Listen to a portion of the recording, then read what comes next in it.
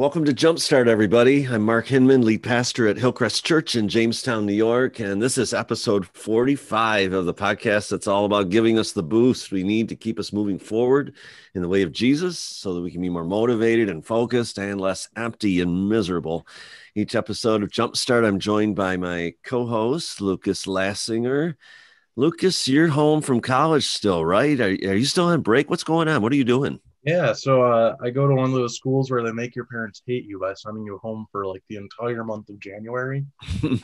So I don't Get actually, out of the house. no, I don't technically start classwork again until early February, but we'll see how, if I'm still in Jamestown all that time or if I go back for some research stuff or not. Wow. All right. Well, good deal. Enjoy the break here. That's great. So, what are we going to talk about today? Yeah, so we started a new series last week called Songs and Stories. That's the name that we put on it in the middle of that last week's podcast. So we're sticking with it. Hey, I like that. Let's stay with that title. That's a good one. So it's like kind of like a songs and testimonies type series. And we Mm-hmm. have another guest with us today. So I mentioned last week that we, reached out to our worship team because we have a pretty great worship team at Hillcrest. And I asked if anyone had anything that they thought they would be willing to share. And Cody also responded. And he plays drums on our worship team. You can check out Cody Pacheco Drums on Facebook and Instagram. He's holding it down over there. But welcome, Cody. Hey, Cody. Hello, guys. Thanks for having me. Yeah, great to have you with us. That's really great. So, I've known you for probably going on 10 years, but I'm Yes. guessing others that may be listening haven't known you that long or may not know you at all. Maybe just heard you play at church or maybe haven't ever heard you play even, but hopefully they will soon. So give us a little background. Tell us about yourself and your family. Yeah, even though I play the loudest instrument on stage, I stay pretty quiet. That might be debatable depending on who you're talking to. Right. we have an Yeah. ongoing joke within the team that it's always the drummer's fault, so Right. And it possibly could be. But yeah, I've been attending Hillcrest for almost 10 years now, on the team for just about the same amount of time. I have a wife, Hannah, who also sings on the team. And we have a 1.5-year-old son, Vincent, who you'll see running around the sanctuary whenever. Yeah, he's a lot of energy. Yes, what a blast. For sure. Before my married life and whatnot, I spent some time traveling with a Christian band. We went all over the United States and played a couple times at Hillcrest, led worship before I was a member and whatnot. But settled down here and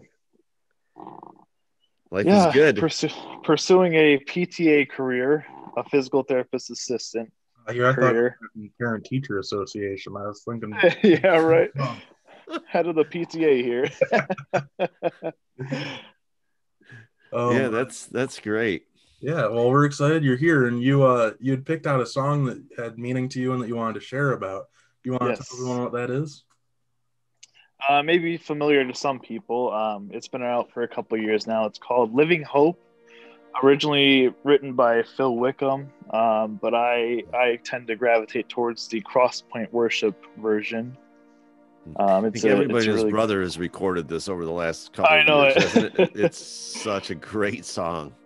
For sure, it is. Yeah. So what's the significance of that song to you? When did you first hear it, and what grabbed you about it? Well, like I said, it came out a couple years ago here, and I actually attended a worship event, you can call it, concert basically, where it was a bunch of worship groups. Bethel was there, Elevation, Mosaic, Vertical, all of them. And the song had just come out, and Bethel actually did a cover of it. I think Phil Wickham is kind of mixed in with that crowd, but Bethel did their version of Living Hope. And I had heard it before on Facebook just because it just came out and they're trying to advertise, purchasing the track and stuff. But that song really came to life to me in that concert. Just the atmosphere of 20,000 people singing the anthem of this song. That alone would be pretty awesome. Yeah. Oh, yes. There's nothing like that atmosphere, for sure. Very powerful. Was there something in the song itself that just really connected with you? What was it? Yeah, a couple highlights here that I have. I really like the Crosspoint version because it kind of sets that atmosphere that I experienced at the concert. The dynamic anyway. So it starts in verse 2 for me, where the lyrics are, and through the darkness, your loving kindness tore through the shadows of my soul, like the really dark spots of your soul that you think are either unlovable or can never be fixed, you know? Mm-hmm. And then obviously the pre-chorus, the cross is spoken, Jesus, I've been forgiven. The King of Kings calls me his own, regardless of those deep, dark spots that you have. Jesus calls you his own. And that, it just, and the song like builds on top of that, and it's just amazing to think about that. And I love the turn of the next phrase in that same verse, Yes. right? Beautiful Savior, I'm yours forever. Yes. Jesus Christ, my living hope. Oh man, that is great. Great lyric there. Mm-hmm. Yep. And then in verse 3, and then out of the silence, the roaring lion, and lyrically it like jumps up like an octave or something. I don't know. I'm not that musical. Well, at least not vocally. You do sing well, though. You put yourself down, but you sing very well. But I just say I just hit things pretty well. But yeah, then out of the silence, the roaring lion declares the grave has no claim on me, regardless of those dark spots again, regardless of everything you've been through. The grave has no claim on you if you choose Jesus. Yeah, it's just amazing. It's great. And we were talking earlier, the passage from scripture that comes to mind is in 1 Corinthians 15, where Paul is, he's taunting death. It's like this cry, death, where is your victory? Where, oh death, is your sting? Because in the final analysis, death doesn't have the final say. We have Jesus, he's already overcome because he's risen, we will rise too. Yeah. So he is our living hope. Good stuff. It's almost something where you sit back and think about it, and you find yourself almost anxious because you can't fathom that kind of like victory. You can't even fathom that.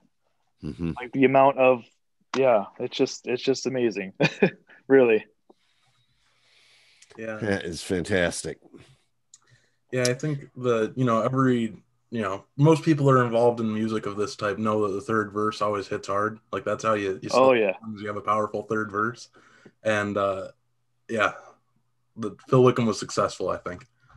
For sure. Every time you get those chill bumps.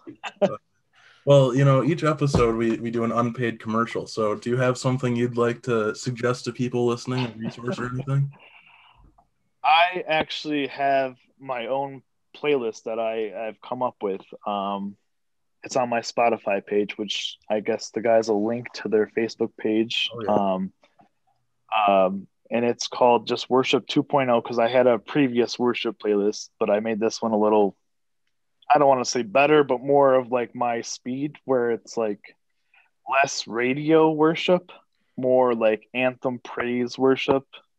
There's some radio tunes in there too that I connect with, but it's really, really good. Yeah, I agree. It's almost like being in church like all day. You do a great job of curating that. I've followed it for a while, and so I hope people check it out. It's not everyone has Spotify, but you should be able to listen anyways. But good stuff. Yeah, we'll link to that on the podcast Facebook page today. So Cody, you know me well, and you've been listening to the podcast, and so every episode we bring it around to my favorite 2 words. So what? So I'll let you fill in today. What is it? What is it you would say? What's the main takeaway for somebody that's listening today? Yeah, I mean, the message of the song says it all. I mean, through the darkness of your soul, like no matter what you've been through, what you're going through, or what you're going to go through, no matter what. God will always be there for you. Jesus will be there for you if you choose.